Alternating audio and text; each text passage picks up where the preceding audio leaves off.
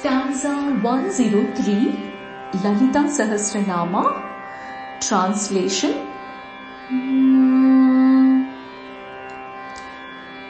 Raktavarna mamsanishta gudana pritamanasa. She who is of the color of blood, she who is in flesh, she who likes rice mixed with jaggery. Samasta bhakta sukhada lakinyam bhaswarupini. She who gives pleasure to all her devotees, she who is famous in the name of Lakini.